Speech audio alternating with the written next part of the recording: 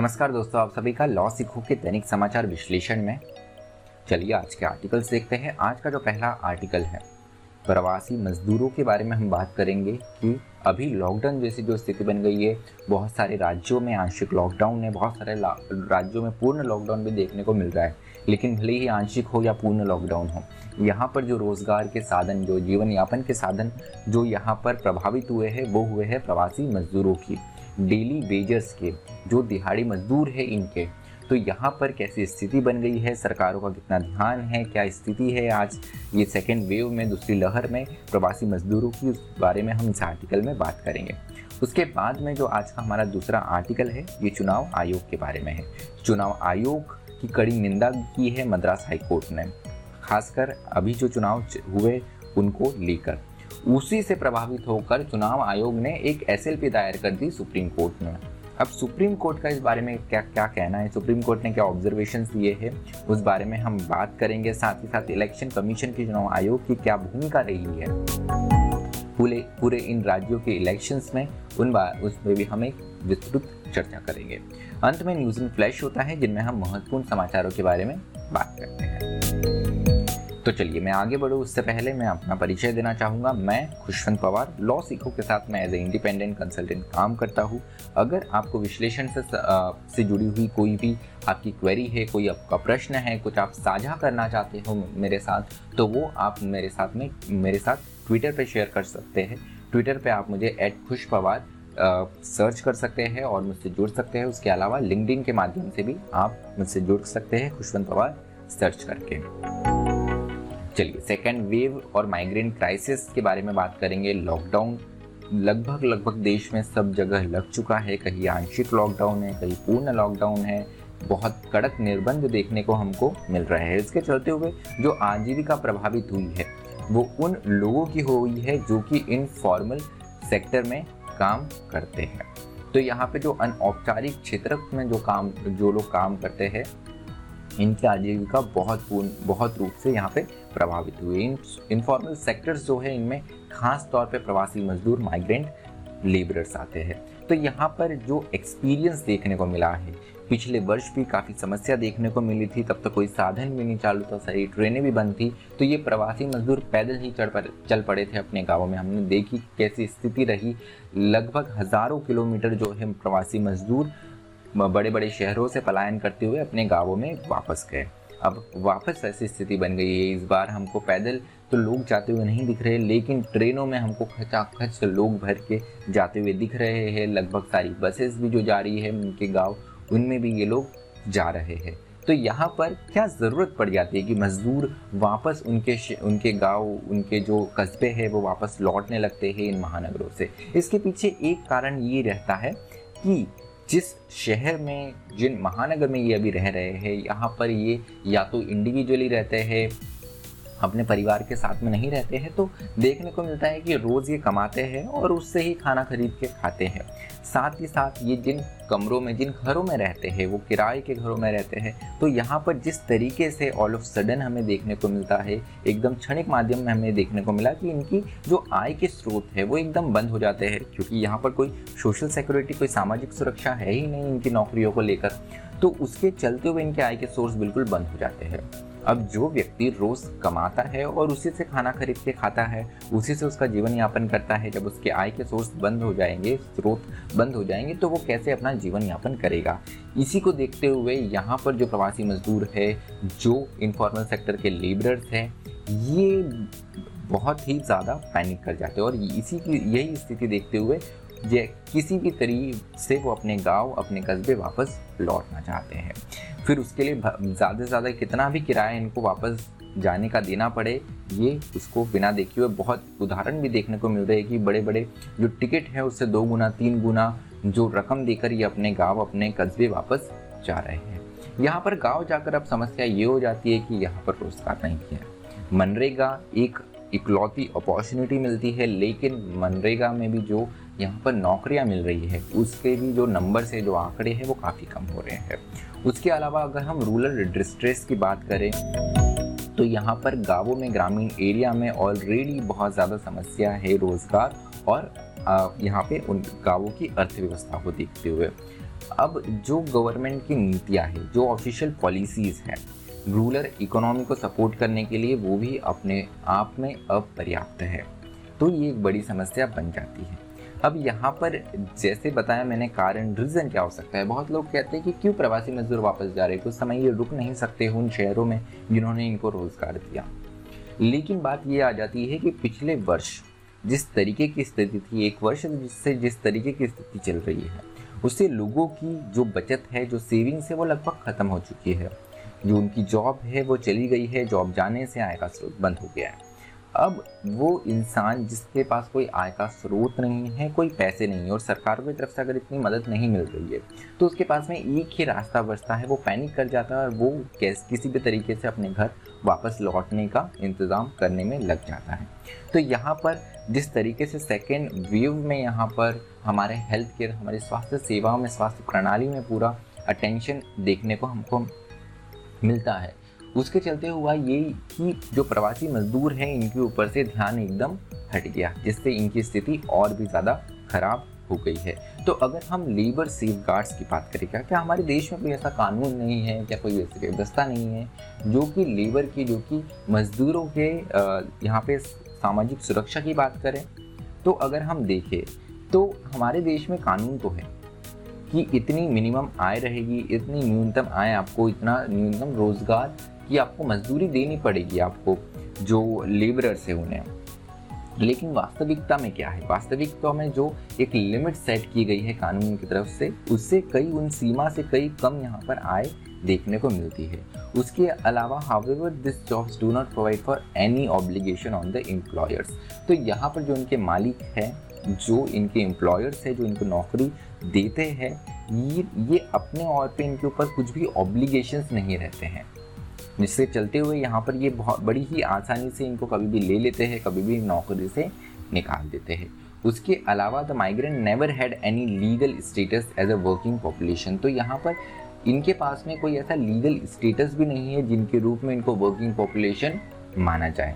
उसके अलावा कुछ लीगल एफर्ट्स की बात करी है तो contract labourers regulation and abolition act 1970, ये जो कैजुअल वर्कर्स रहते हैं, जैसे जो दिहाड़ी मजदूर रहते हैं, इनको एक लीगल स्टेटस, एक कानूनी सुरक्षा यहाँ पर प्रोवाइड करते हैं कि अगर 20 से ज़्यादा मजदूर कहीं पर वर्क कर रहे हैं तो आपको उनको एज ए लीगल स्टेटस देना पड़ेगा, जो भी आपका एम्प्लॉयर है उसे। उसके साथ ही साथ जैसे जो लेबर कानून है, जो श्रमिक कानून है, इनको 4 कोड के माध्यम से, 4 संहिता के माध्यम से कंपाइल करने की बात की गई। उनमें से एक संहिता जो है वो पास हो गई, 3 बची हुई है अभी भी। उसी में से एक है occupational safety, health and working conditions code 2020। तो ये जो है अपने आप में एक और लीगल स्टेटस प्रोवाइड करेगा। जो अभी तक 20 वर्कर्स का एक कैपिंग लगी हुई थी, सीमा लगी हुई थी कि उसके बाद 20 वर्कर से ज़्यादा होता है तभी एम्प्लॉयर की ऑब्लिगेशन होता है कि वो यहाँ पर एज अ लेबरर्स या as a legal status provide करें उनके सारे वर्कर्स को। अब ये जो एक न्यूनतम आंकड़ा हुआ करता था 20, उसको कम करके अभी 10 कर दिया गया है, जो कि अपने आप में बहुत अच्छा कदम है। अब और भी जो वर्कर्स हैं और भी जो माइग्रेंट लेबरर्स हैं वो कवर हो पाएंगे कानून के दायरे में। चलिए दूसरे आर्टिकल पे आते हैं, इलेक्शन कमीशन पर, चुनाव आयोग पर। चुनाव आयोग की जो सत्यनिष्ठा है उस पर सवाल उठा है। खासकर इन इलेक्शंस में अभी जो राज्यों के इलेक्शन हुए हैं, तमिलनाडु, केरल, पश्चिम बंगाल, असम, पुदुचेरी, तो यहाँ पर जिस प्रकार से इलेक्शन करे गए तो बहुत ही प्रश्न खड़े किए गए चुनाव आयोग के ऊपर। इसी को देखते हुए जो स्थिति बनी तो मद्रास हाईकोर्ट में मामला गया। यहाँ पर PIL दायर की गई थी, स्वसज्ञान सो मोटो कॉग्निजेंस लिया गया था मद्रास हाईकोर्ट के द्वारा। तो जिस प्रकार से चुनाव आयोग ने इंतजाम करे और चुनाव कंडक्ट कराए, उसको देखते हुए मद्रास हाईकोर्ट ने बड़ी ही कड़ी निंदा करी है। तो यहाँ पे मद्रास हाईकोर्ट ने यहाँ तक बात करी, जो मुख्य चुनाव आयोग है उन्होंने, जो मुख्य न्यायाधीश है मद्रास हाईकोर्ट के, उन्होंने यहाँ तक कह दिया कि जो इलेक्शन कमीशन है इस पे मर्डर के चार्जेस लगने चाहिए, इस पे हत्या के चार्जेस लगने चाहिए। इसी को देखते हुए इलेक्शन कमीशन ने यहाँ पर इससे कुछ सोच विचार करे बिना सुप्रीम कोर्ट में एक SLP दायर कर दी और कहा कि मद्रास हाईकोर्ट ने जो ऑब्जर्व किया है ये बहुत ज़्यादा अपमानजनक है और बिना सोचे समझे मद्रास हाईकोर्ट ने हमारे ऊपर ये आरोप लगा दिए हैं। सुप्रीम कोर्ट के पास में मामला गया तो सुप्रीम कोर्ट ने अभी तक तो फाइनल वर्डिक्ट नहीं दिया है, लेकिन सुप्रीम कोर्ट ने अभी तक जो ऑब्जर्वेशंस करे हैं उसमें सुप्रीम कोर्ट ने यहाँ पर कहा है कि चुनाव आयोग एक संवैधानिक बॉडी है, एक संवैधानिक इंस्टीट्यूशन है। उसके अलावा मद्रास हाई कोर्ट भी एक कॉन्स्टिट्यूशनल बॉडी है। तो यहाँ पर आप इसको राइट स्पिरिट में लीजिए। अगर एक दूसरे की आलोचना, एक संवैधानिक बॉडी दूसरे संवैधानिक बॉडी की अगर आलोचना करता है तो आपको इसे एज अ कंस्ट्रक्टिव क्रिटिसिज्म लेना चाहिए, अपने सिस्टम में सुधार करने के लिए लेना चाहिए। यहाँ पर आप आके ऐसा नहीं कह सकते कि हमको क्रिटिसाइज कर रहे हैं और हमको कोई क्रिटिसाइज ही नहीं कर सकता। एक संवैधानिक बॉडी ने आपको क्रिटिसाइज किया, उसके पीछे कुछ ना कुछ तो कारण होगा। और लोगों के पास में ये एक शक्ति, हमारे देश में फंडामेंटल राइट है कि लोगों को सूचना का अधिकार है, राइट टू नो है, राइट टू मीडिया है। और यहाँ पर ये जो डिबेट है ये यहाँ पर पब्लिक में हो सकता है, जिस पर आपत्ति जताई थी चुनाव आयोग ने। तो यहाँ पर इलेक्शन कमीशन की जो सत्यनिष्ठा है उस पर कई सवाल खड़े किए गए हैं, कुछ प्रश्न उठाए गए हैं। जैसे वेस्ट बंगाल में जो इलेक्शंस हुए ये 8 चरणों में हुए, तो सवाल ये खड़ा किया गया कि 8 चरणों में क्यों इलेक्शन किए गए हैं, वो भी महामारी के दौर में। सबसे पहले जब चुनाव अनाउंस किए गए थे उसी समय ये प्रश्न उठाया गया।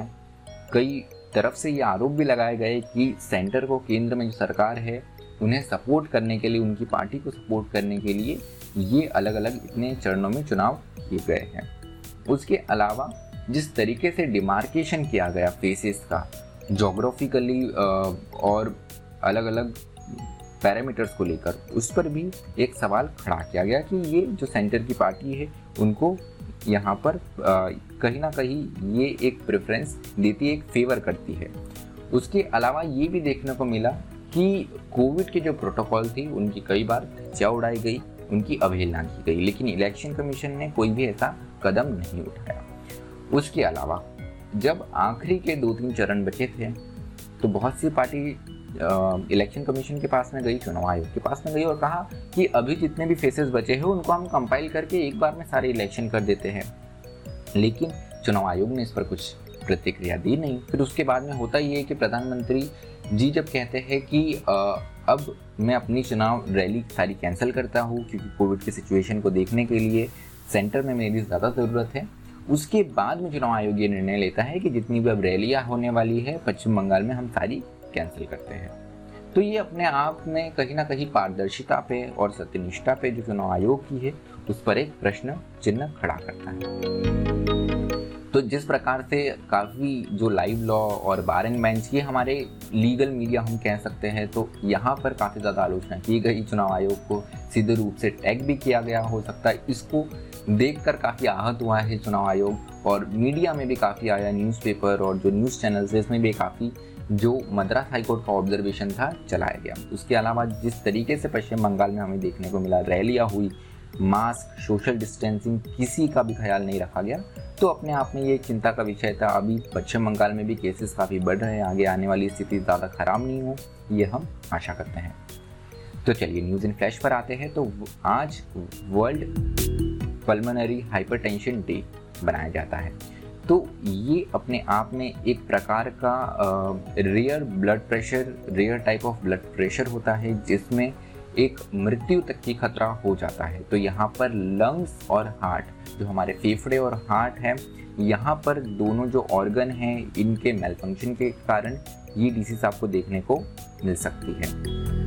अब इसके पीछे जेनेटिक म्यूटेशन कारण हो सकता है, ड्रग्स का यूसेज, अत्यधिक यूज भी एक कारण हो सकता है। उसके अलावा आपके हार्ट में अगर कुछ प्रॉब्लम है आपके जन्म से ही, तो ये भी इसका कारण हो सकता है। तो हर वर्ष 5 मई के दिन हम ये दिवस बनाते हैं। तो ये दिवस जो है वो लोगों की जागरूकता के लिए बनाया जाता है, क्योंकि अगर ऐसी स्थिति बनती है, ये ब्लड प्रेशर या इसी डिसीज़ अगर आपको आती है और आप इसकी जांच और इसका ट्रीटमेंट अर्ली स्टेज पे ही शुरू कर देते हैं, तो आप इसका निराकरण आराम से कर सकते हैं। आप यहाँ इस बीमारी से आराम से बच सकते हैं। तो बहुत ज़रूरी है कि अवेयरनेस हो। अगर कोई सिम्टम्स दिखता है आपको, अगर सांस लेने में दिक्कत होती है या छाती में दर्द होता है, ऐसी कुछ समस्या अगर आपको देखने को मिलती है कि आपको कुछ एबनॉर्मल सा लगता है, तो आप ज़रूर जो चिकित्सक सहायता है डॉक्टर के पास में जाके सलाह लीजिए, अपने टेस्ट करिए, जिससे जल्दी से जल्दी ऐसी कुछ बीमारी है तो वो डिटेक्ट हो सके।